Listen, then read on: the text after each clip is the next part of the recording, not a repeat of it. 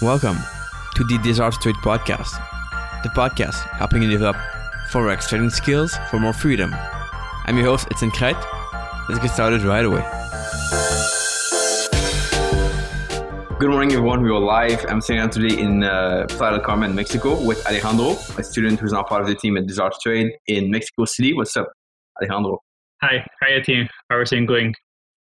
Very good, very good. So welcome, guys. And we have Stefan, we have Square Imagination watching. Samba, perfect.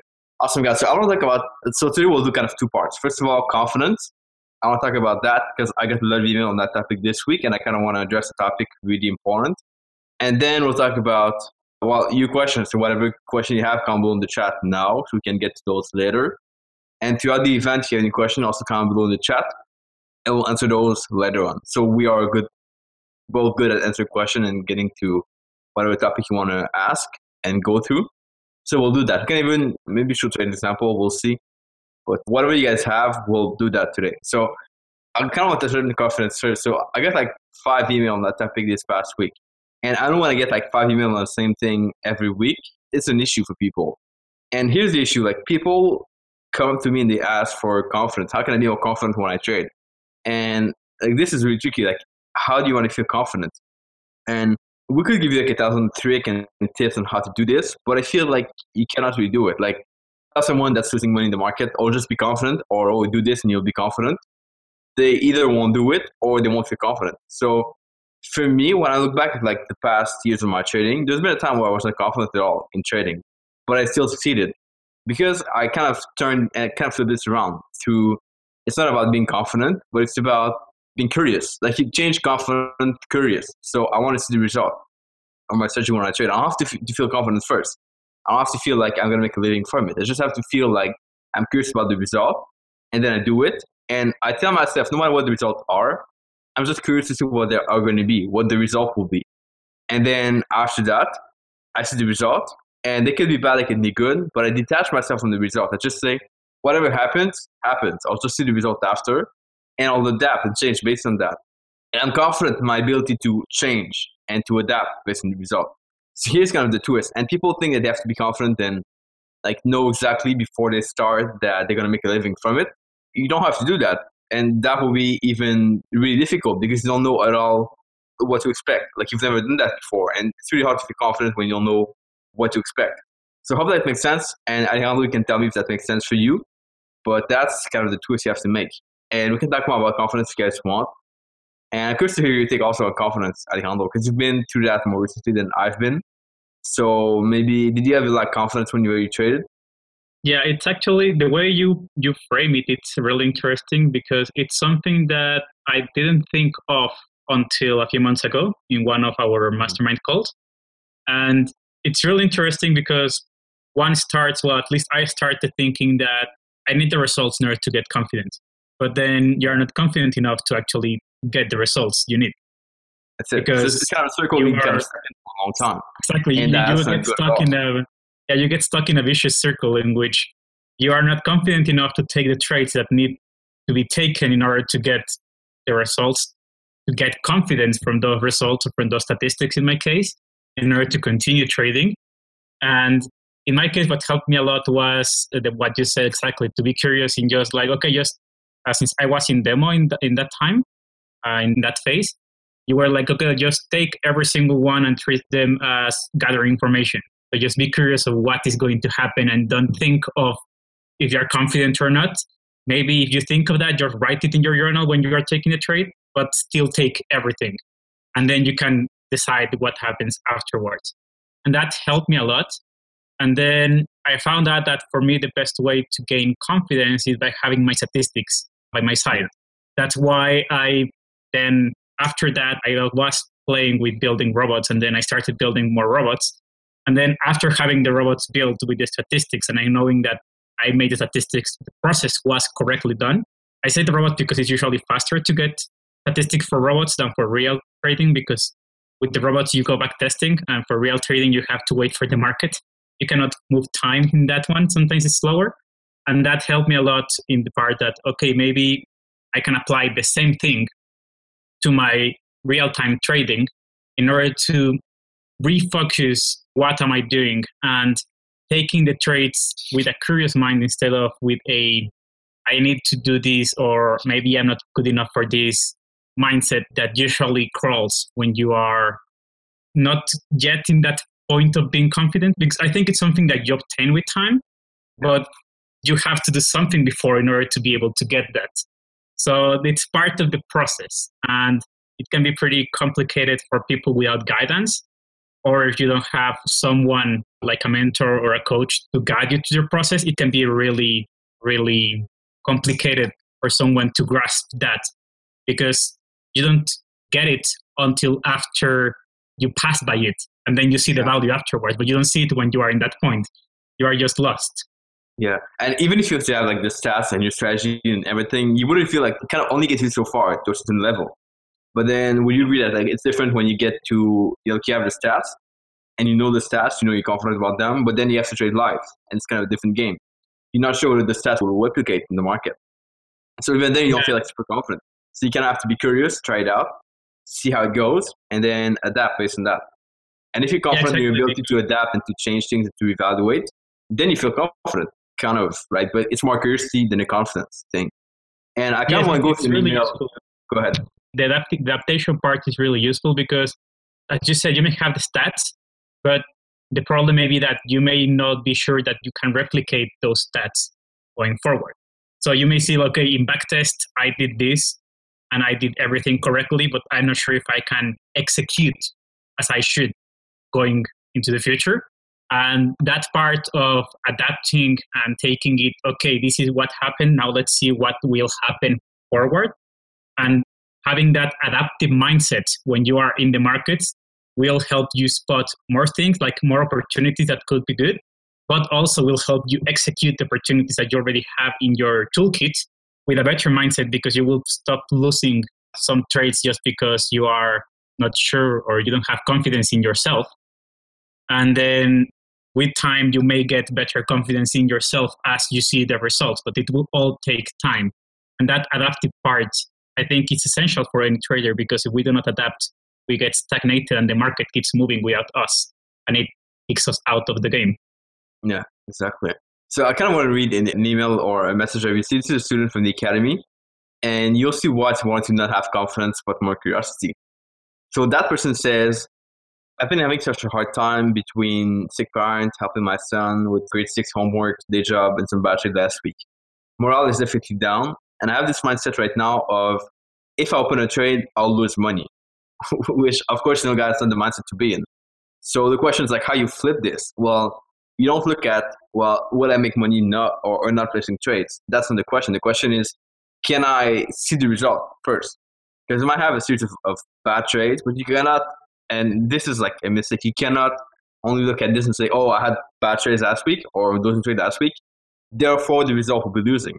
You cannot just stay in that mindset. You have to switch it up to, well, I've been losing money the past week. I had a series of losing trade. I'm not sure what will happen this week, but let's find out what happened if I do things properly this week. And that's how you flip this around to doing it right. A curiosity mindset, of course.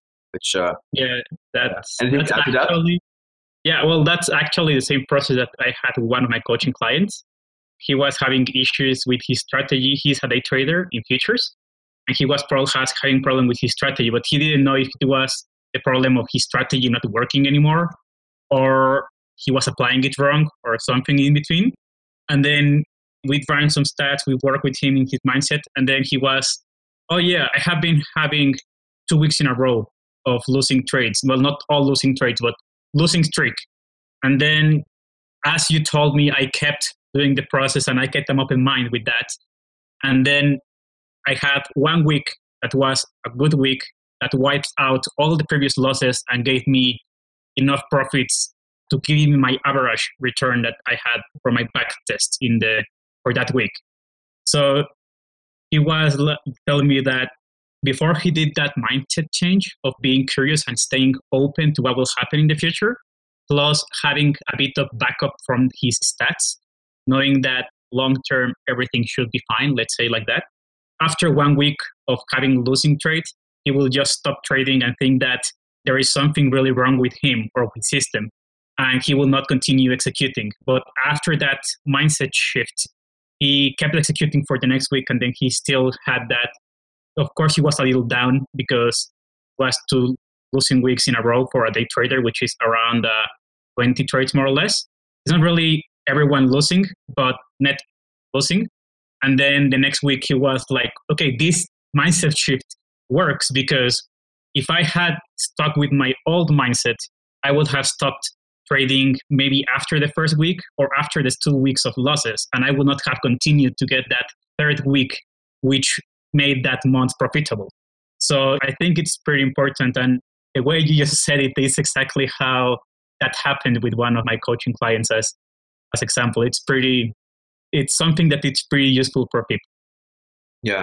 And like Adam said in the chat, so here's the thing. Like, we don't say like just trade whatever you think you could trade and then you see the result. That's not the point. The point is that you should know, first of all, if you have an edge. That's for sure. That's given. You should have done your backtest. But then don't wait till you are 100% confident you'll succeed to start. That won't happen. Because the goal, I think, I'm not sure who said that, but you have to start to be great, but you have to be great to start. That's exactly it. And I kind of like to have the example of, do you think, let's say, for example, like we as traders try to see that we try to get attached to the result, like what a week when you're not that week or that month. But do you think that people like Steve Jobs, when they run a company like Apple, do you think that they care about the bottom line of like every store? Oh, the store didn't make sale. Oh, let's get frustrated. Let's get angry at that store. They don't care. They just look at the overall. And they're more like process focused and execution focused than result focused in the end. Although they understand the result, they like result. But in the short term, they don't look at the result that much. They think more about ideas. And if you want to be creative and find other ways to trade, other strategies, other ways you could do things, you cannot just be in a negative state of like, oh, things are not working well now. You have to think about the opportunities you have and take time to be more creative. And that's only done when you don't care about the result too much. You just think about the overall picture around the result. Does that make sense? Yeah, exactly. I reframe that as focus on the process. Yeah. And I also make my goals and I change my results into process. So, for example, in my day trading, I change my result. Instead of, let's say, many traders have the result of making 1% per day, I change it to executing all my trades to 90% of the process correctly done or more. That's my goal for that day. So it is a process-oriented goal, but I try to change the way I say it so that it sounds like a result, but it is part of the process. And then if you have that mindset, you will understand that in the long term, your results, let's say your monetary or percentage profit terms results, will come with time. And of course, in everything in finance, everything is average. You may have a day in which you lose money. You may have a day in which you win a lot of money, but overall you will have, like, let's say a number that it will be your stable. And that should be your long-term aim, let's say in terms of performance results. But everything else, I try to frame my process goals into a result for that day. And usually using numbers helps a lot. And I use my trading journal for that. I have a percentage of execution adequacy or how perfect I executed my trade. And then at the end of the day, I can average all that and say, okay, today my day was an 80% day or today was a 90% day in execution, like quality of execution of my trading plan. And that helps also our brain to think like that of our results because it's a number and we are trained since school to think of our results in number terms. So we are always given grades. Well, I know not in all school systems, but for example, in most school systems around the world, you have numbers, number grades. So usually, the closer you get to 10 or to 100, the best is your grade. Right. And we are trained like that since school. So you can transfer that pre-programming that you have been done by the standard indoctrination system of schools that we have into your trading life to help you be better motivated to execute your process by doing something like giving yourself a score based on that. Exactly. So here's the thing, and I really like the fact that you mentioned goals, which are, I think, really important. It comes down to kind of what you focus on. You focus on the profit, like making money every day, or do you focus on like having a goal, like that's something you want to achieve different than money. And if that's your goal, the thing you want to achieve, then money won't matter in the end. And you will just be more happy that you reach your goal as opposed to making money. Because your goal and the thing you focus on was that goal. That's the process goal, or just that thing you want to add in the market, that thing you want to implement. It could be like as simple as, like, as I said, something like a compliance level. That's like a bit complicated for someone new. But if it's brand new, it could be just like expecting you to take profit. That's your goal this week.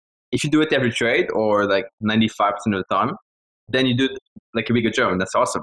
So you have to kind of flip this to what you focus on, and you pick one thing you want to apply. And if you do this for like 5-6 weeks, even like 3 months, whatever, the result will be crazy at the end. Because if you have like all these new things you've implemented in your trading every week, for example, that make a big difference, and your profit will change also at the same time. Without focusing on it. Yeah, and for starters, I mean, in my case, since I am in that level, I already have on my checklist. I know each part of my process. Yeah. So for me, it's relatively easy to grade. Okay, I violated a minor part of my trading plan, or I ignored this little thing, so I will take up a few points of my process score, right? But for someone that is starting, you can just start seeing which parts does your trading strategy has, or if you have a trading plan, which parts you should be doing, and then start thinking and talking to you honestly about which is the part that I have the most problems following, or which is the part that I had the most problems understanding. And then you make that part your goal for that week. So you make, let's say that you have troubles taking profits. You let them run, but then you're afraid of taking them because you think it will go further, and you don't want to miss that potential of more profits. But then you let them run until it goes down again. Then if your problem is taking profits, then your process goal could be for that week to place a take profit on every single trade that you place, that you have. And in case that it gets near to that point or to that point, to take profit every single time and in the place that you defined. Or if you're having problems taking losses, and you are people from those that do not put stop losses because you may think that your stop loss may be wrong and maybe it will be passed by a pip and then go in your favor, then use that curious mindset that we talked about before and put that goal of, okay, I'm going to place my stop losses and respect my stop losses in every single trade I take for the next week. And that will be your goal for that week. And then you can use a journal to see, okay, these ones, my stop losses are too tight. Okay, then widen them. But with that process goal, you will have more tools to then get other goals and to advance in your process, in your trading development process, which you may not have otherwise because you may be ignoring or avoiding some parts of your faults. And having goals, I think it's pretty important because it keeps us honest with ourselves and it keeps us humble. There is always something we can improve. Yeah, exactly. And I want to get you guys' questions. So come to the chat if you have any question. I've seen something that I kind of like, and I want to talk about that for sure. Let me see.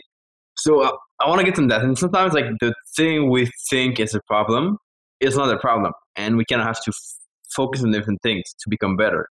So somebody's asking about, each thing has a problem to identify the support and resistance areas of the market.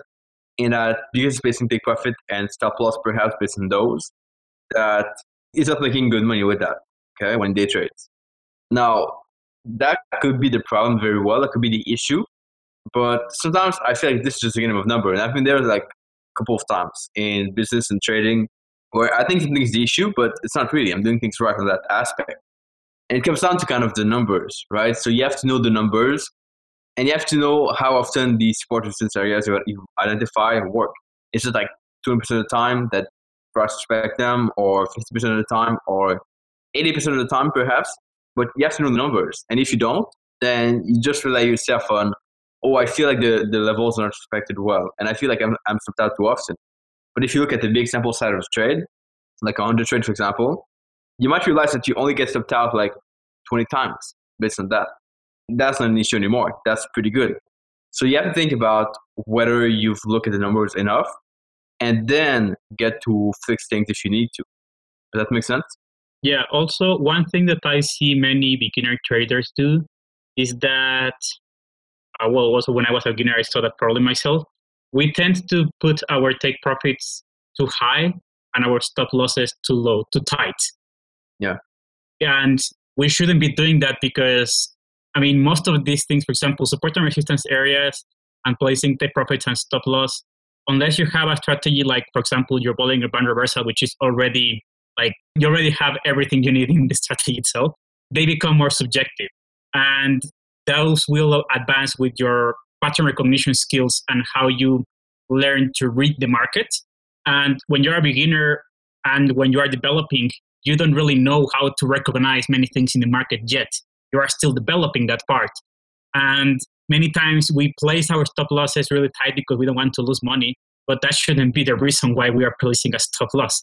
The reason why we're placing a stop loss, for example, should be that my trade idea is no longer valid and it shouldn't work if it gets to this place. And my take profit should be a reasonable amount. So one of the exercises I did in the terms of take profit and stop losses when I was starting was whenever I saw a place, I put my trade, for example, I have my entry, and whenever I determine my stop loss, I would take my stop loss and then, okay, this is my stop loss. I will widen it by 20% or something like that more. So I will put my stop losses always wider than what I thought I needed. And then if I had my take profit, I would put my take profit at 80% of what I thought could be achieved by the market. Because we tend to overshoot the profits and we tend to underestimate the stop losses. And that helped me a lot because after some time, and if you have your stats, you're recording your trades with a trading journal, you can start seeing that, oh, okay, most of my trades with the widened stop loss got only to 60% of my stop loss. Okay, then that means that you can tighten your stop loss. But if all of them are going to stop loss and then reverting, that means that you are having them too tight. So I would say that this is a mix of you are still developing, and then you also need your trading journal in order to be able to get more insights into what's really happening there into a more detailed level. So I think that mixing like both processes could help a lot.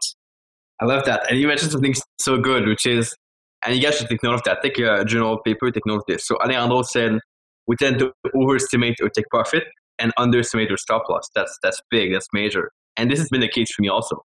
So take note of that, think about it for sure. So people get affected by feelings sometimes. So like they look at trades, they say, oh, so I lost the past 10 trades. Therefore, my resistance are not properly placed. And they forget that they don't look at the data enough. They just go with the feeling. And this is a business where you cannot go on feelings. If you go on like how you feel that you should change something, you better go back and reevaluate because you might be changing the wrong thing all the time. And you might be wasting a lot of time on that. Okay? Yeah, that's true. I lost lots of times. I lost around 1 year while I was doing in uni by changing things without like mindlessly changing things. And yeah, it's very important to keep a journal. I didn't keep a journal before. I had my FX book linked to my account, but it was just there. It was just like, okay, you just linked it, and I never used it while I was in my uni when I was learning to trade. And I can say that I basically lost 1 year trying different things and trying to modify different things, but I didn't know what I was doing. In the sense of, yes, I knew what I was doing theoretically, but I never tracked anything. So I thought that I knew something, but all the things that I knew were wrong because they were based on biases and my poor memory, which if you are in uni, you have all other things that you have to do, plus your trading. So you may forget many, many things of what you were thinking or what you were doing when you were trading at the time. So like 1 month ago, you may forget even why you entered a trade or what happened in a trade. So all those things that I thought I knew made me lose a lot of time in my development process. So it's vital to have a journal and to record things because I can say honestly that we cannot trust our own memory unless you have photographic memory, but you cannot really trust our memories. I can tell you honestly, I remember why I took a trade 2 weeks ago and I was reviewing my journal. And for some reason, I didn't journal all the things that I had to. And I was thinking to try to put them, and I was like, I have no idea what happened that time. So I cannot finish my journal writing that part because I don't remember at all what happened. I remember something vaguely, but if I try to write it now, it would be kind of writing it with the hindsight bias instead of writing it with what really happened that time. Exactly. And Adam says, I don't know about other traders, but when I take a loss, I have to think about the money He says, my feeling of confidence gets slammed even when I come of a 10 series of winning trades. The losses always kind of is a bruise. So that gets better over time. I think you feel it less. Yeah. And you have to think about what the CEO of Apple would be pissed off by a refund that they get, or by, let's say, a shipment that's failed, or a product that doesn't work well. They won't even think about it twice. They might notice it, but then they won't think about it at all after. So something goes with your trading. Yeah, I also say that it can be part of your ego. So your personality could be, you could have more a bigger or more fragile ego. And then you could be also looking at the things with a different mindset, meaning that you could be looking at a losing trade as you being wrong, which I think it's a terrible thing to do, because in the markets, it doesn't matter what you think. It doesn't matter if you're right or wrong. It just matters that you execute your strategy and that you have a strategy that has a long-term positive expectancy. So it is perfectly normal to have losses. But if we are making each loss personal, in the sense that you are making this loss about myself, about what it means about me or my ego or me as a person, then you're going to get a pretty big hit emotionally every time you take a loss. And that will happen thousands, if not millions of times over a long-term trading career. So I would try to find a way to reframe. You can try methods of cognitive reframing, in which you can try to reframe that loss. I don't know if Etienne wants me to go into more or less how that process works so that people can understand it. Can you help people? So go ahead. Sure. Yeah, basically, I would do a paraphrase. There was an article by Dr. Brett Steenberger in Trader Flip blog, which explains it better. And basically, you close your eyes, you get in a relaxed state, and then you think and you try to make the image and all the feelings as vivid as possible. And you think of you are in a trade, and you think of yourself placing the trade, and then you think of that trade going wrong and losing, and you feel those feelings. And then you try to reframe that into a positive experience instead of a negative experience in your mind. And by doing that practice several times, since our brains can't really differentiate between simulation or our own imagination from real one, if you are able to think of that strongly enough, that is vivid enough for you, you will be able to start changing the way you look at that loss, or at those losses, or at those errors in trading. Or basically, you can also apply it to almost anything in life. But you can, the way you see something, you can change it, and you can, in your mind, change how it affects you and how it feels. So instead of having a loss, in this case, feeling like you are worth less or you are wrong, you can reframe it to be a positive experience. I could say, for example, in something in which you are learning something new about the market, in which you are understanding more things about the market. So that could be a way to reframe it. But of course, it will be slightly different for each person, as we have different experiences and different backgrounds. So try to think of the thing vividly, and then in your mind, try to reframe it into a positive lesson or into a positive experience. And that could help with future losses or taking losses in the future. Yeah, that's pretty interesting. So I think to come back to Adam and the thing you talk about, motivation, I think it comes down to your motivation about trading. So why do you do it? And so I'm just going to take an example. Let's say that your goal for trading is you want to prove your wife that you're able to trade, right? And that's kind of your motivation to succeed trading, because you want to prove to other people that you can do it. Then if you get a loss, it's the opposite. You kind of going against that. And that doesn't feel good. That's why you might kind of feel bad, and it's going to be more difficult to kind of keep going after. So you have to think about that, and maybe change your motivation to change why you want to do it. If you do it for freedom, which a lot of people do, well, a loss is kind of against your freedom. So it's kind of going back to a full-time job, which you might not want to do. And that's, again, a problem. But you have to think about that and kind of realize what your motivation is and whether that really makes sense. And in the end, just use what Alejandro talked about. That's going to help a lot. So, yeah, really good. Gregory, you can read it. Gregory said, after all, mentally accepting that a well-backed strategy can just make money. it looks good. It looks too good to be true, which is the idea of running a strategy instead of actively pursuing the market. Well, first of all, don't make things harder than they are, than they have to be. And this is true. Like we talked about this earlier, I think. So you don't really know that a strategy test is going to be working well. So, but what happens if you never try it? If you never try to trade it on a demo account, for example, you will never know whether it works. You'll just know the result. And some people I've met, they have like really, really well backed strategies. Like they know everything about the market. But then when it comes to place a trade, they cannot do it. It's like they feel like, oh, I'm not confident I'm going to do it. It's not right. I'll wait. I need to get more data. But they practice everything. They've done everything, all the work. They just don't feel like it. So you have to be changing this from looking for confidence that it will work to instead looking for curiosity, like trying to find a result, see if it works or not. And that's like what we talked about before.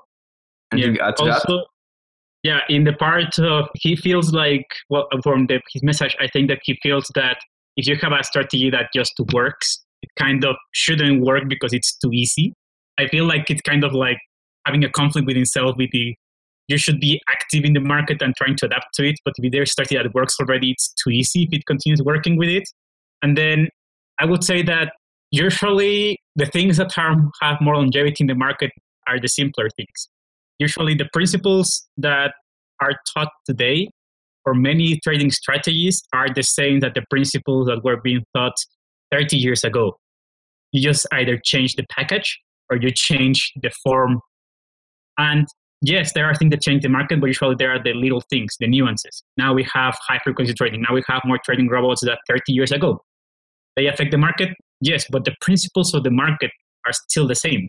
So if you have, for example, there's a strategy that is back tested and it's tested and it uses the principles of the market, then it's likely that it's going to continue working just because those things haven't changed. But it is also true that a strategy can expire, let's say like that. The market can change and then it won't favor. But that's exactly with every single strategy out in the market. There will be times in which a strategy will perform greatly and times in which a strategy performs poorly. And over time, it will perform okay if it's adequately back-tested and robust strategy. But you should also think of trading strategies as employees, or using the golf analogy as different, how do you call in English, the things you use to hit the golf ball? I forgot the name in English. I'm not a golfer at all. Okay. Well, you can think it of different employees. Each one has their own strengths, and you can think of them that they are a team, let's say like a consulting team. So your strategies are a consulting team that are going to go and consult a customer. You're going to put each one, so you can think of them as a team that is consulting. So one of them will be great in finance, one of them may be great in marketing, but you're not going to put the marketing guy to give the client consulting about finance issues. It will be the same as having a strategy that works perfectly in ranging markets and applying it to an extremely bull trend market that has a clear, really like strong trend. It will just fail. The same as your employee trying to give a finance advice to your client if he has a marketing background, he will also fail in doing his job just because he is basically made to do something different. He's best applied at doing, in this case, marketing analysis or marketing strategies for the client, while the other guy is best applied to doing finance strategies, finance things for the client. In the same idea, you can transfer your strategies as, okay, they will do okay in this type of environments or mediocrely in this type of environments because they are not designed for this. But then in these other market environments, they will do good. So you can just transform the idea into they are employees. No strategy is perfect.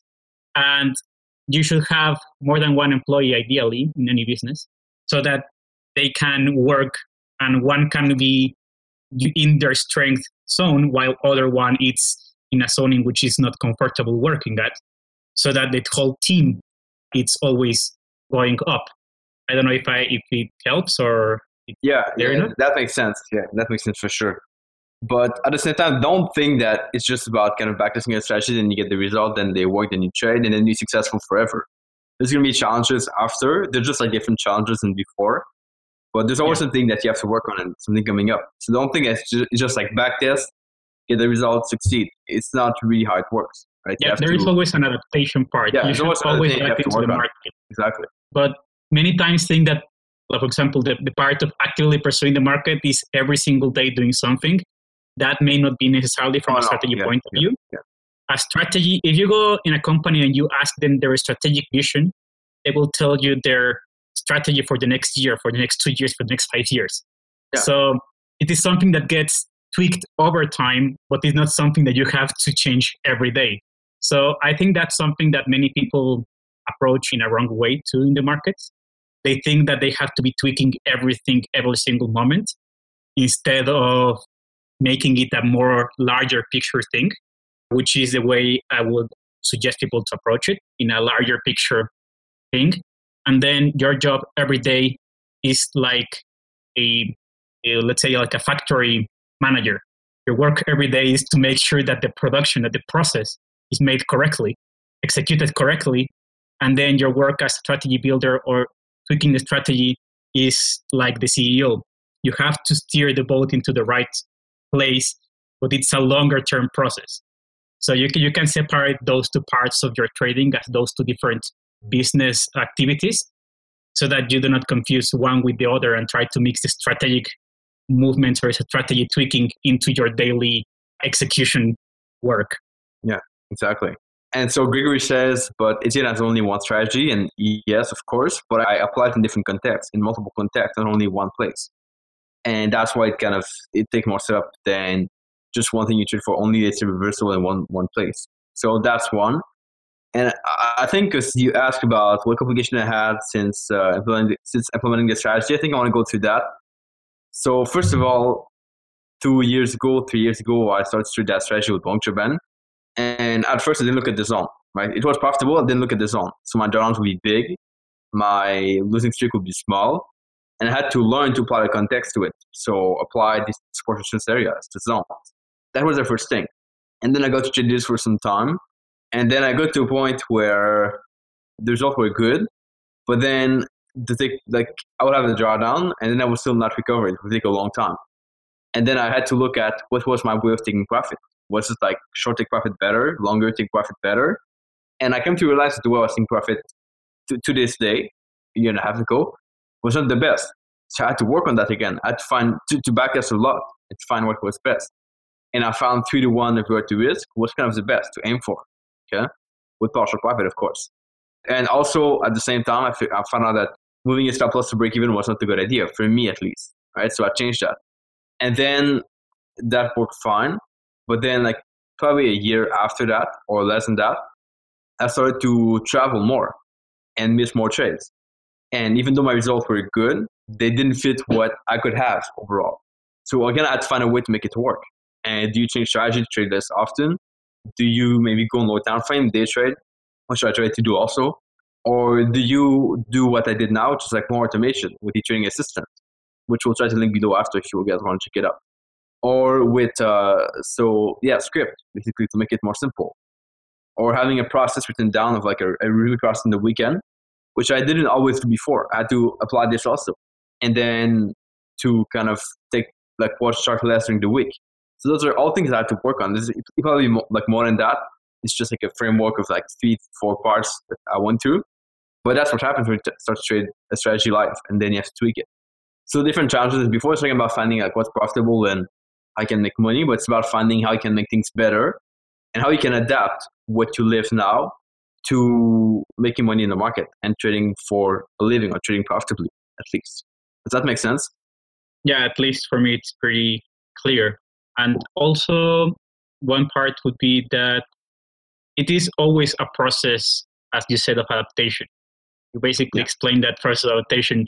You first have something, and every person is going to be different. So some person may find their strategy just by taking someone else's already made strategy, and that could work for them.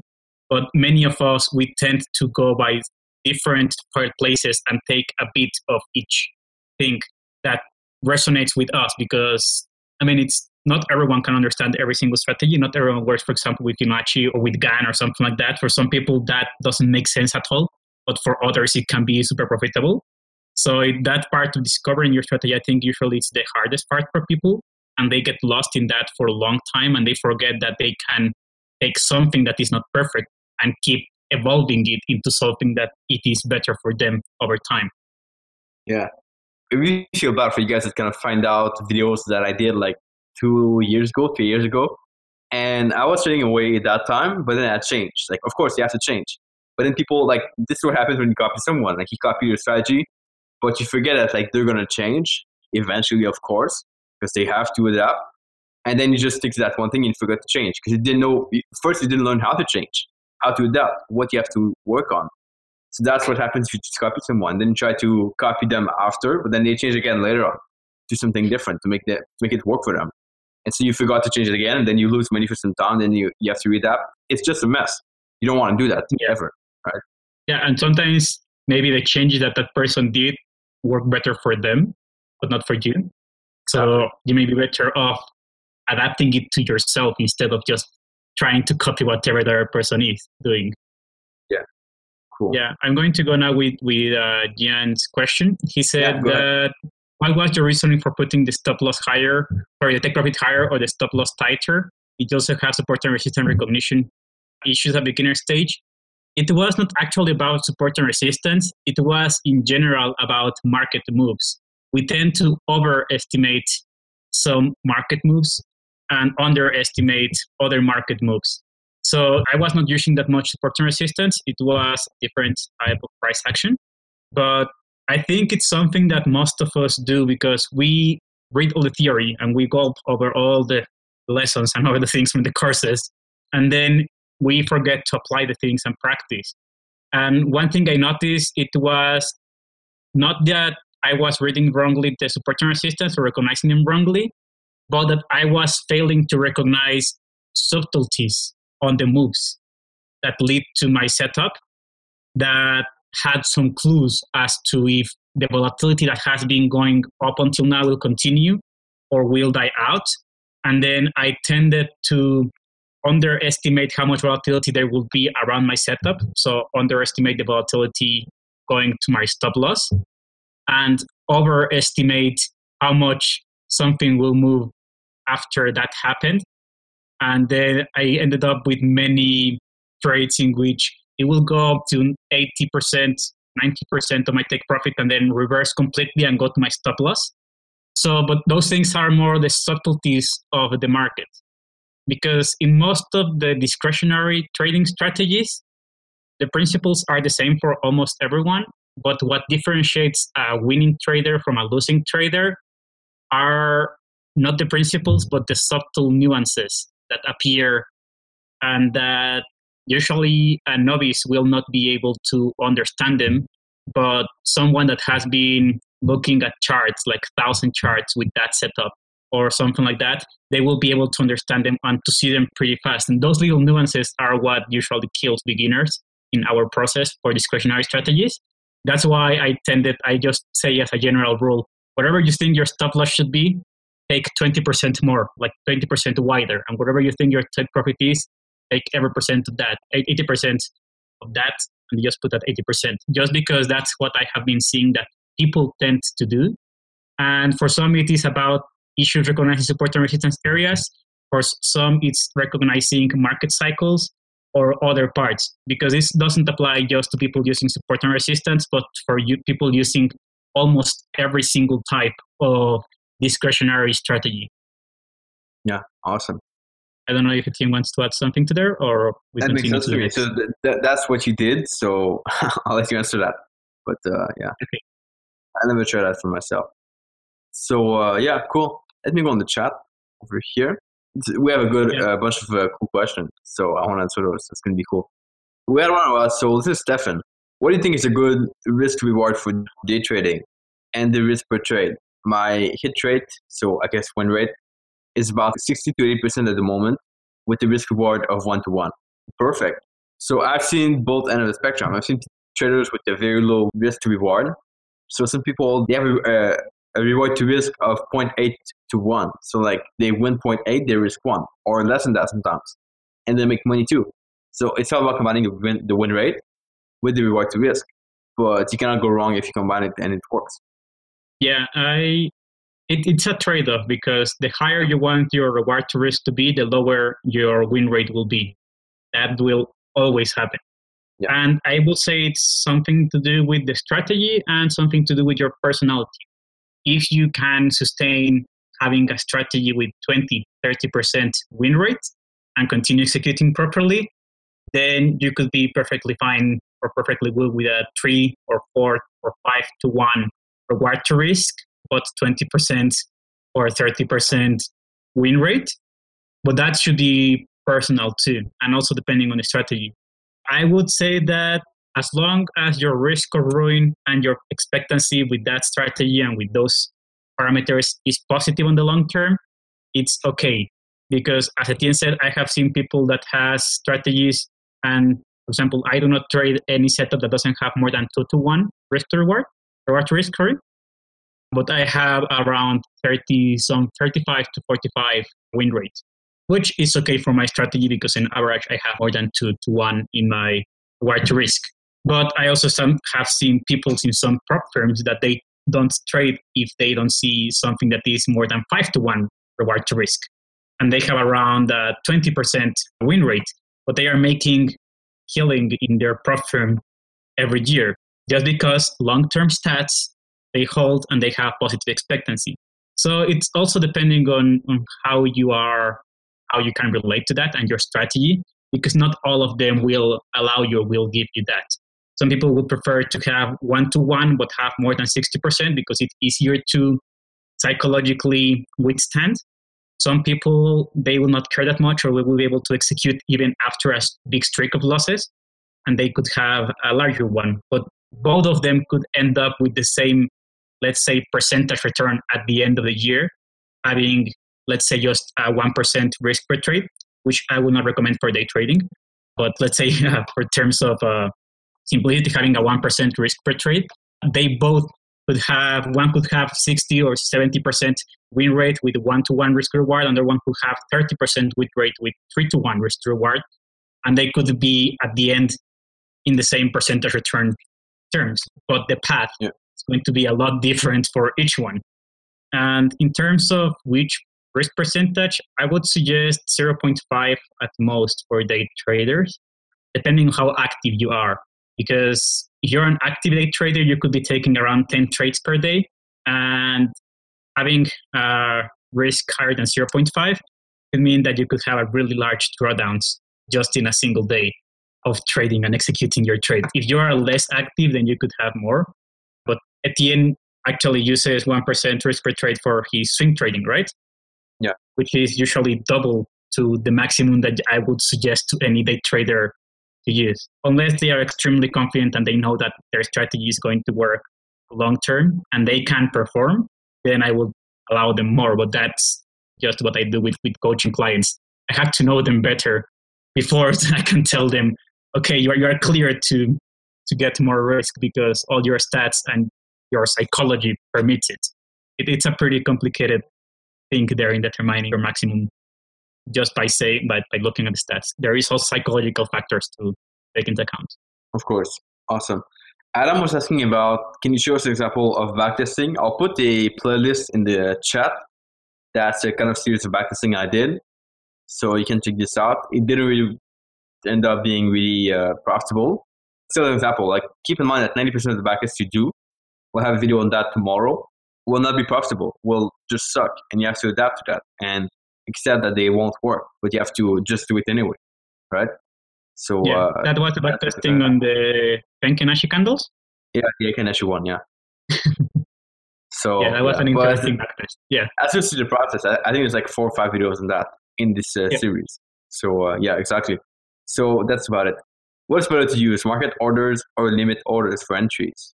Well, it depends what you want to do. So depends on your strategy. I tend to use limit orders, but if I see that the price is at it's where I want to enter, it's going to be market. So it depends. Yeah, it depends on your strategy a lot. Yeah, they have two different aspects. So I tend to enter, let's say, above a higher candlestick or below the low. I cannot just put the market order. I have to put a limit order there, and then I'll just leave and do something else, go to the beach, whatever. Unless you want to be there in the screen until that happens. Yeah, which I wouldn't want to do, exactly. But if, for example, I get to the chart and price already below the low, then yeah, like market order makes sense. Why not? Yeah. Right? You Yeah, just some push people, trade and that's it. yeah, some people prefer that in the sense of that they think that the market maker will kind of like try to play with their trades and that, but any reputable broker will not do that. And in Forex, unless your order is more than $10 million in notional value, no one cares about your order, honestly.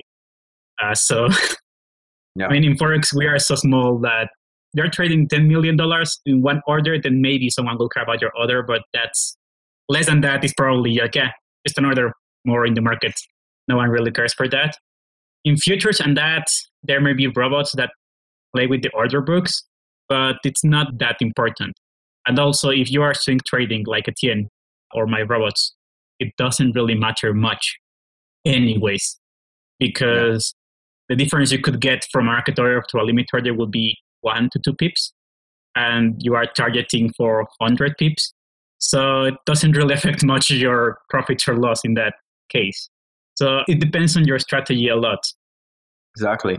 Steve was saying, what are your thoughts on crossover strategies? We just created a product for Casey Stop recently. It's a crossover strategy for MAs, and it works pretty well. When you optimize and stuff, it's really good. The graphs are really nice of the profit for the backtesting. It's not available anymore, but it could work fine. You just have to test it properly and understand that things might not always work, but kind of tweak it and make it work. And yeah, there's no problem with that. It's a strategy as like every other strategy in the market. Yeah. From my experience of building a couple of robots with that, one of them in the webinar we did on Thursday, and one of them for my own portfolio of robots for my trading. I can say that the hardest part of building a crossover system is to eliminate or reduce the times in which the moving average are almost flat and everything is just like wet spaghetti, and the price is crossing up and down in there. That is the hardest part. And also, with every trend following system, one of the hardest parts is psychology, because most trend following systems have a 20 to 30 something percent win rate. So you're going to lose most of the times. So you better prepare to be losing money almost every single time. And then you may win sometimes a bit, or you may be win really big sometimes. And that's what makes that strategy profitable over time. But from my back test, most of them, before optimizations and other things, they will usually get 20% win rate at most. They will have sometimes 5-to-1 reward to risk, but most of the times you will be losing money, either the full stop loss or a small amount. So that's one of the hardest parts with those type of strategies that I have seen. And I have one which I have a filter for that, and another one which I use a price action filter for that. And getting that filter right, it's usually the hardest part for me in developing that. And the psychology part of you're going to be losing a lot, but you're going to win big once in a while. Yeah. That can be pretty bad for some people. They will be like in the dumps emotionally for the whole month. And then one day they will be like super happy because they won 10R or something like that. And then the whole month again in the dumps because they are still losing every single day with the strategy. But in the long term, it can still be profitable. It's just pretty wild ride for many people if you do not have the right mindset or emotional fortitude for that. Exactly, love that. Shundaro was asking, and this is really cool. So he was asking, am I at a disadvantage if I don't use an EA? So am I like behind the curve if I don't use an EA, an expert advisor? And a few months back, I would have said no, but now I kind of want to tend to say yes. And the reason is simple, because of the fact that it's like the difference between like working in a farm and doing all the manual work yourself, or having a factory with machines. Like, what do you prefer? Right? Both make money, both work, but it's just that one you have to do all the work and be there, but the other one you don't. You can automate things more and have kind of these machines to make things work easier. So I would say yes, although it doesn't work for everyone, of course. Some people are still going to be farmers even in like 2018, and they like that. So that's to you, right?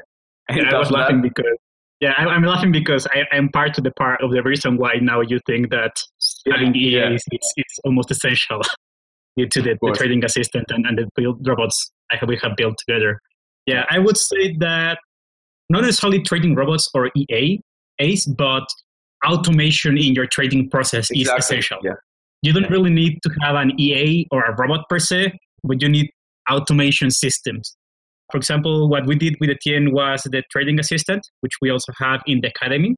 And I basically coded his strategy into a notification system, which removes all the basic work. It's kind of, if you're doing Excel tables, or let's say go to the farm. If you're going to the farm, instead of you having to pick every single apple by hand, you have a machine or a robot that picks the apples and then just presents to you, this is the picking of today. And then you decide, okay, I like this apple, I don't like this apple. I like this trade, I like this opportunity, I don't like this opportunity. I take this trade or I don't take this trade. And it just reduces drastically the amount of time you have to be in the charts. And also, I can say that these are tools that are used in trading prop firms every single time.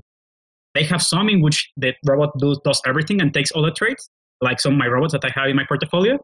And they have some in which you have the robot identifying all the things that the robots do best, the robots do. So all the mathematical things, in our case with the Bollinger Band reversal system, which was the first one we automated, it identifies all the mathematically things that can be done easily with a robot.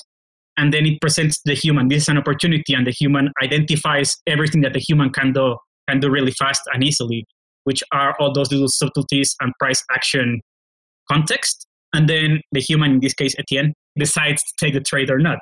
And I think that robots can be really useful, but at a minimum, you need tools to automate your thing. A tool to automate your process could be as simple as a checklist in which you place all your process. This is automating your process because it is avoiding you from making mistakes or omitting parts of the process by having that checklist. That's the first step, let's say, like that in automation. And then the next step will be trying to take whatever a robot can do, like it's feasible to program with reasonable amount of resources, and try to make that into it. And I do think that people without EAs or without automation tools are going to be at a disadvantage in the future, mostly because you're going to be slower to react and you're going to be needing to work harder and longer in order to get the same results that someone that has automation tools. So you may miss opportunities, and you are going to be having to be there more time at the screens to get the same results that someone that has automation tools. And in the case of Etienne, it can be in Playa del Carmen, enjoying a nice beach view, and then just get the notification and then quickly open the charts and see, okay, this one is one that I have in my checklist. Okay, then just take a trade.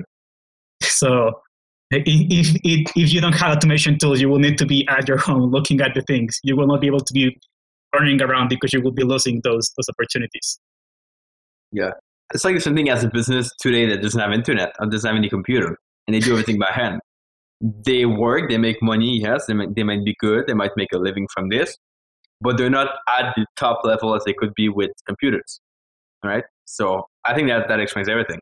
And we had a question, this is Roland. Can you backtest if you're a full discretionary trader? Of course. So a discretionary trader has some rules, but they also have a rule that tells them that they cannot follow the rule and do things different. So do you backtest as if you were to trade live? So you take your trades. If you feel like you don't want to take a trade or you should take this trade, then take it. And then at the end, evaluate the result. And you'll see pretty fast if you're good or not, and if that works for you or not. So that's how you do it. And there are many tools for that. In the playlist that Etienne shared with all of you a few minutes ago, he actually uses a software to do manual backtesting because he was backtesting the Henken Ashi candles or the Bollinger Bands manually. He used soft Forex, I think. I think there is a link in those videos to that. But there are many tools that you can use for that. I call it simulation or training usually when you are practicing, and backtesting when you are gathering data on the thing. Because if you're a manual trader or a discretionary trader, the first thing you need to know is you have to recognize the patterns and to recognize the things that you need to trade. And afterwards, you can actually place the trades. So for me, that's the process. And there are many tools out there for that. There are a couple in the playlist, in the video playlist. There are links to a couple of them, which we have found out pretty useful. We both use. And I think it's really useful, and it's important for every type of trader to do a backtest of their strategy. Yeah, awesome. We have kind of a backlog of question that we'll have to answer, and I kind of want to answer those quickly. There's like a few quickly now. that I think there are easy to many answer. questions. But yeah, so guys, be patient. We'll get to your question, of course, at some point. It might take some time. So someone was asking, this is Bunker Forex, was asking, what leverage will you use on a $250 account? So here's the answer. Pick whatever leverage you need to be able to place all the trades you need. Right? If you place, like, let's say 5 trades at a time, ensure that like you won't go over probably $200 for those 5 trades, right? Because that's kind of your maximum before getting a margin call. So if you can place 5 trades and that's your maximum and you have no problem placing them without getting margin calls, then you're good. That's perfect. But don't go in the mindset that, I have to put the highest leverage possible to make the most money. That's not how it works. Okay? So it's just about finding the balance of placing all the trades you need to place with the capital you have. Yeah, and managing your risk. That's of course. an important part. Yeah. What is the time frame for day traders? It depends. You can go from the tick chart to the 1 hour chart, I guess. But I don't day trade anymore. I used to day trade on the 5-minute chart. Alejandro, what do you use for day trading now? I day trade from the 1 minute chart up to the 15-minute charts, but I see the 1 hour chart for reference of the main day move. But yeah, it depends on how the moves are. But yeah, usually it's in the 5-minute, 1 minute chart, 15-minute chart when they are longer term inside a day. But yeah, anything higher will be too high. And most of the trades that I know for futures, they usually trade on the tick chart. So you can go as low as you want. Exactly. Cool. Gregory asked, how come you don't trade all the pairs, all the Forex pairs? Doesn't that create more profit? Well, yes, perhaps. But you have to keep in mind that the pairs are all different and they're not all profitable. That would be like stupid to think. So yes, you could get to a point where you have a strategy that's for all the pairs, but that takes time. That's going to be done in like a week, or even like a month, or even like a year. Right? So you have to think about that. You could optimize. It depends on the strategy. Yeah, exactly. Yeah. Not every single one will be able to be working with all of them, and I think that not every single I don't know any single strategy that will work in all of them without having to change many things of it to adapt them to the different pairs. So it's a pretty big amount of work that it may be worth or maybe not worth, because you may be doing 20% more work for 10% more profits. And you may be like, okay, I prefer to stay like this and forfeit 10% of profits, but not do 20% more of work of what I already have. Yeah. And also keep in mind the pairs tend to be correlated quite a bit sometimes. So you could trade 2 and you have the same result. Maybe you have double the profit, but double the drawdown. So is that worth it? I'm not sure. Depends. I don't know. Yeah, it depends, of course. Yeah. Someone was asking, this is Fast Pro, was asking, is there a chance where we could talk to you guys one-on-one and look at my trading plan to get your opinion on it? Well, that's exactly why we have the Digital Trade Academy. We do mastermind calls every 2 weeks now, so we get in a group, we talk, we exchange, and we can look at your plan in that mastermind call. We do those every 2 weeks. Alejandro does one, I do the other one, so we can kind of stay sane and do still 2 calls per month. And so that's how it works. So I think link is going to be below for that if you want to sign up. And you get like continuous support. So it's not only a one-time thing, which I think is better. Yeah, it is a pretty big thing for people to have the support and the constant guidance for this, because it keeps you accountable to someone or to a group of people in this case when you work or don't work on your plan. Yeah, exactly. Cool. Gregory asked, where would you advise someone to start coding bots? I was on the computer, but you decide. I don't know any thoughts on that? Any resource, perhaps? Because that's the simplistic, I know. Yeah, I'm just laughing because, well, you could code them in a paper. Actually, that's how I started, but not coding them, but actually doing the logic. And if you remember our meetup when you were here in Mexico City, that's how we started to make the robots for everyone in the room. To make it in paper. Have your plan, your framework. And The first thing I would share with you would be that you would need to determine where you're going to code, like the platform you're going to code. There are tools to code faster and easier in MetaTrader 4. There are tools to code in other things like visual tools. And there are some platforms in which you don't have tools and you just have to learn to code. So that's something that you need to determine. Where are you trading or where are you going to code? And then the next part is what I might want to automate. Then after you have that is what that logic translates into paper. I don't have the example here, but it basically, you try to transform every single thing that you're you want to do in the coding into logical steps. So you make like a flow chart of logic things, and you start putting like circles with descriptions and that and logic. And that's how I approach things. I basically draw what I'm looking at the chart for that to happen, and then I translate that into logic, into, okay, Bollinger Bands, this, and I translate that into variables and that. And then I start using a software that allows me to input that logic, and then I touch the code manually to add all the things that are not needed. I think that we may be able to have some short lesson later on that, if people are interested in that.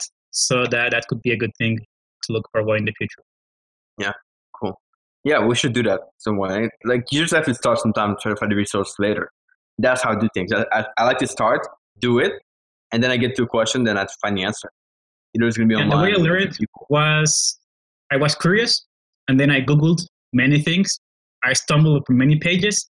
I did many things, and then I found something that worked for me, and then I continued with working with that. That's exactly how I do it. And whenever I don't know something, I go to forums and ask or read people that already posted the question I have. And usually in coder forums, everyone shares everything. So, because that's the type of mindset that people have around this. So it is relatively easy to find answers to your questions. And most of the programming languages will have a database, like a book, which you can start reading to get started. And I'm pretty sure that there are courses there in Coursera or Udemy that will give you the full layout or things like that to do. I didn't take any of those, but I'm pretty sure they are there. Yeah, cool. I just noticed we missed a question from Sid, which I kind of skip over for whatever reason, didn't notice it. So I kind of want to answer that now because it's getting some controversy here. But Sid was asking, how do you measure the magnitude of an economical event? How do you discover events when they happen? Like what platform? Bloomberg gives a basic report. Yeah. So I'm not a big fan of that necessarily. I don't look at this really much myself. That's why it's kind of hard to answer. I know I've heard like Forex news can be helpful for that. Forex Factory probably gives some info on that too. But not exactly sure about that, to be honest. Any thoughts, Alejandro? Okay, well, the part of how do you determine the magnitude, we don't do that. We have already people that do that. For example, people at FX Street and my FX book, all the economic calendars have already done that. So I don't know if you can check any economic calendar in the web. They usually have different levels of priority. And many times they actually calculate that based on the volatility that the event causes after the release. So that's how they use it. I don't pay attention to any economical event unless it is usually red or highest priority volatility marked by. I usually use my FX book one because it has less events than the FX Street one. And I only take care about those when I'm day trading. If I am swing trading, I really don't care about any of it. Unless it's going to be something more political, like elections or something like that. And I mean, something that is going to be there. Because depending on what happens, and more lately in these years, there could be big things. And usually elections are over weekends. So you may be in for a pretty bad thing. I have access to Bloomberg, but I don't really check that because it's in my uni and it's too far away from my computer at home to go there to check the Bloomberg reports. And depending on how you are trading, it is important or not the economic events. If you are trading using fundamentals, then yes, you really need them. And probably Reuters Econ terminal or Bloomberg terminal will be the best thing to go with the paid version that costs like $20,000 per month. They would be probably the best way to go, but it's too expensive for most retail traders. Another option you can have is like something like Rand Squawk or other squawks like that, which basically are reading you the news in real time, mostly for day traders. But I don't really pay much attention to those. I just take notes from my economic calendar. Okay, this is going to be at this hour. I'm not going to trade from this hour to this hour. And that's all. That's how I approach it, really. And in terms of terminals and that, I also don't care what the report is because, as you said, sometimes there will be an economic report, a number that is probably really good for the country. And then the currency will plummet instead of going higher. I do not trade the reports based on my opinions. When I traded news before, I traded the reaction of the people to those news, not what I thought will happen, because I don't know what will happen. I don't know what the big money is thinking, because they are the ones that move the market at that time. So I don't know what they are thinking. So I will see what they are thinking, and after they start showing me their hand in the market, I will place a small trade with that. I think Mandy should be a great person to answer something like that, because she trades the best during news reports. Yeah, she's using Twitter a lot to get the news, and I think to add to that, most brokers have kind of a news system where they tell you like the news and stuff. I know Wanda, they have something called, I think, Market Pulse, which work kind of well. Like, I really don't use it, but it probably works most well. of them are kind of like Wall Street Journal and something like that, and they feed them to your terminal. I never read them really. I only listen to some of the videos from I have Pepperstone as one of my brokers, and I only read the weekly analysis, because they give you the economic calendar look and some of the things. So I only read them, listen to that, to have a bias on what analysts are thinking on that. And then I form my own bias with my trading as things go. But that gives me like an outlook of what someone else is thinking, even though I shouldn't care what someone else is thinking, because my strategy is probably different to theirs. But that usually gives me an outlook of, okay, what they're thinking for the next week. Okay, now I can think what I'm thinking for the next day. Yeah, that's your weekend entertainment, where you look at that instead of TV. Exactly. So. That's why I have Twitter for. Exactly. Let's go to question, because I know it's been already like an hour and a half almost. So let's go a little bit faster to questions. I want to get to all of them. Someone was asking, what is the best strategy for trade cryptos? Well, there's no best strategy, you know that for sure. It's about finding what works for you. We did an interview with Usman Chung a few days ago. It should be in a channel like on the homepage, and you will see what he's trading. So I don't trade crypto yet, so I cannot answer that too much. But whatever works, works. Yeah, you can listen to the last episode of the podcast. I think that's also the same interview, right? Yeah, that's like 2 episodes ago, I think. I'm not sure. I think it was one anyway, but it's in the YouTube channel. It's one of the latest interviews. And Usman is a really, really good trader, so it's worth it. That should give you a detailed answer for that. Cool. Thank you for all the wonderful information. Awesome. No question here. The Grateful Chartist asks, AE or anyone that knows where in the world are you located right now? We're both in Mexico, which is kind of cool. I'm in Playa del Carmen, he's in Mexico City. So that's it. Yeah, I live here in Mexico City, and Etienne is visiting Playa del Carmen. Exactly. Or enjoy the weather. Yeah, exactly. Cool. Alejandro, thank you for joining, which is nice. Awesome. Good. It is a bit hard to keep up with but most of them are 1,000 risking 0.5% per trade swing trading work. I guess that's the leverage. I wouldn't go to 1 to 1,000. I wouldn't see why you do that. Well, if you're risking 0.05% per trade with swing trading, you probably only need at most 1 to 5. Yeah. Or 1 to 10. That's from my own stats that I have gathered. And at most, I usually only need 1 to 10 in the times in which I have most amount of trades. If you have more trades, let's say 10 swing trades at the same time, you may need more. But 0.05%, it's pretty low. I'm not sure if it's 0.5% it meant, or if it's really 0.05%. Because or it's like 5%, perhaps. I don't know.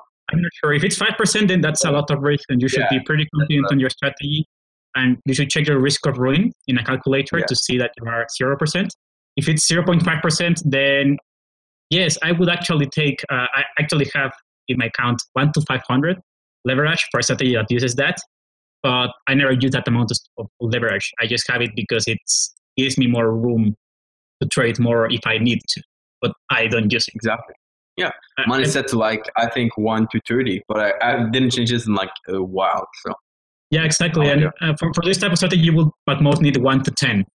But you can have more in case you need to do something or you need to change strategies. You can have more. But what I would say is never use your full leverage, because that's just going into risk. Just use the amount of leverage that is enough for you to be able to do your risk management adequately. That's because what happens if you take a trade and then you press the wrong number, you have to consider more. If your leverage is too high, then you can set the trade. If it's not too high, then you cannot take the trade. It's going to kind of block you. Been there, done that. So I never did that, but yeah. I've been there with my robot because of a small programming error. I've been there. Yeah, you remember, right? It was a good thing because it won money, but it could have been a pretty terrible 30% loss in the account in a few minutes. Exactly. If I was not quick to react. It can have happened. Yeah.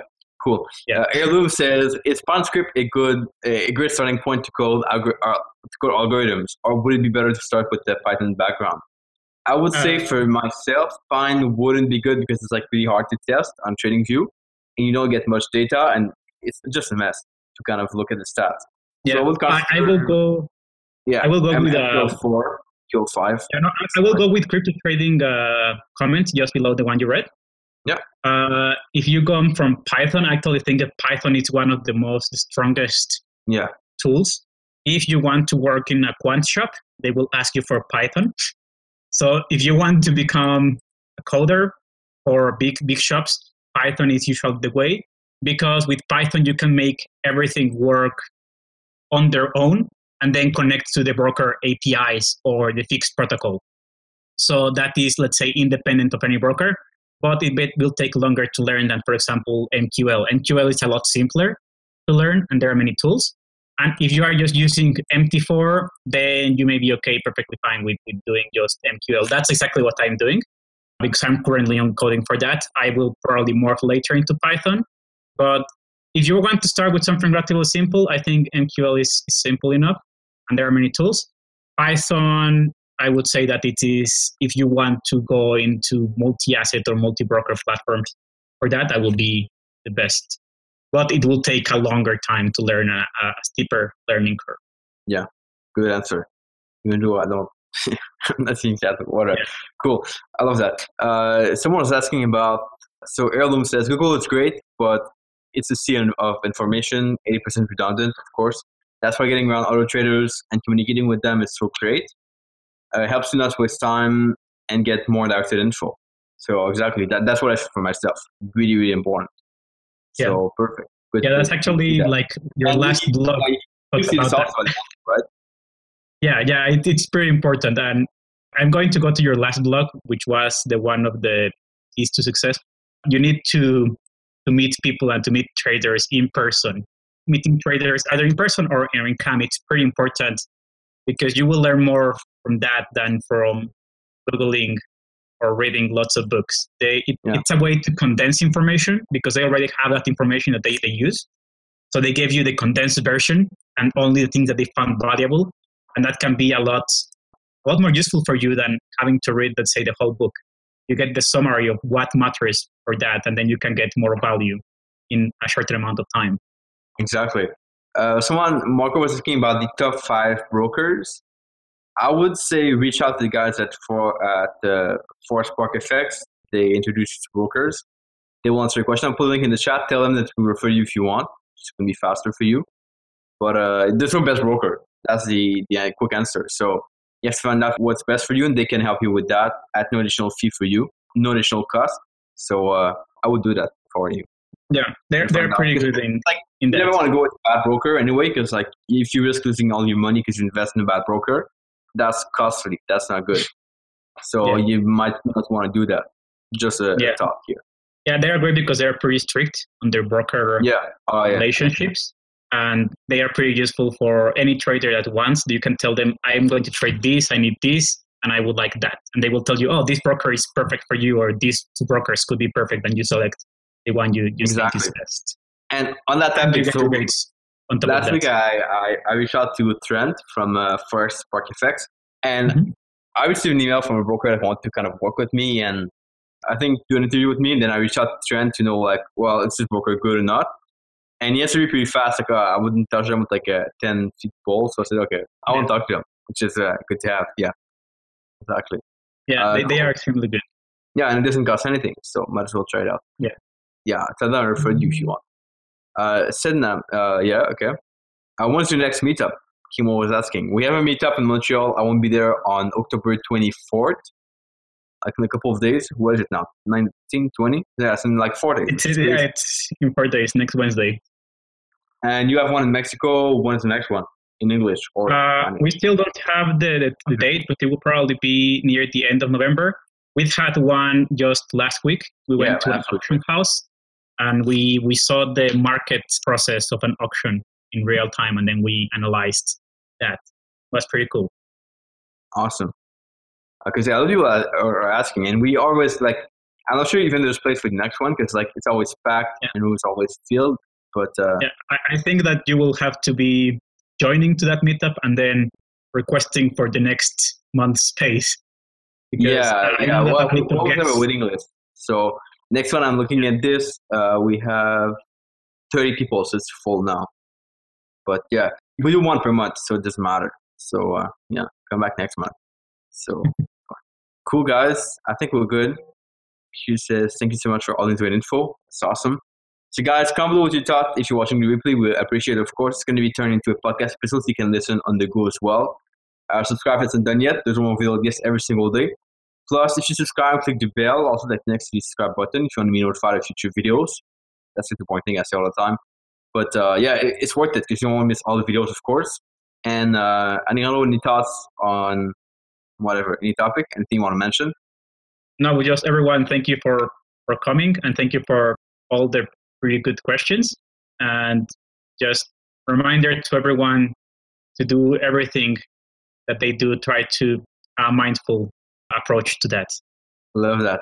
And keep in mind, we do this just to give value and like give you tips to apply. If you want to have more help, like more contact with us, then check out the academy. It's going to be linked below. We have a couple of students that joined last week. That's going to be awesome to help them out.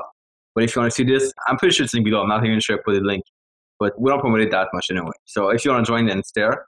If not, it's fine. But we'll catch you back here tomorrow for an interview with Michael Tama. All right, ciao, guys. Bye.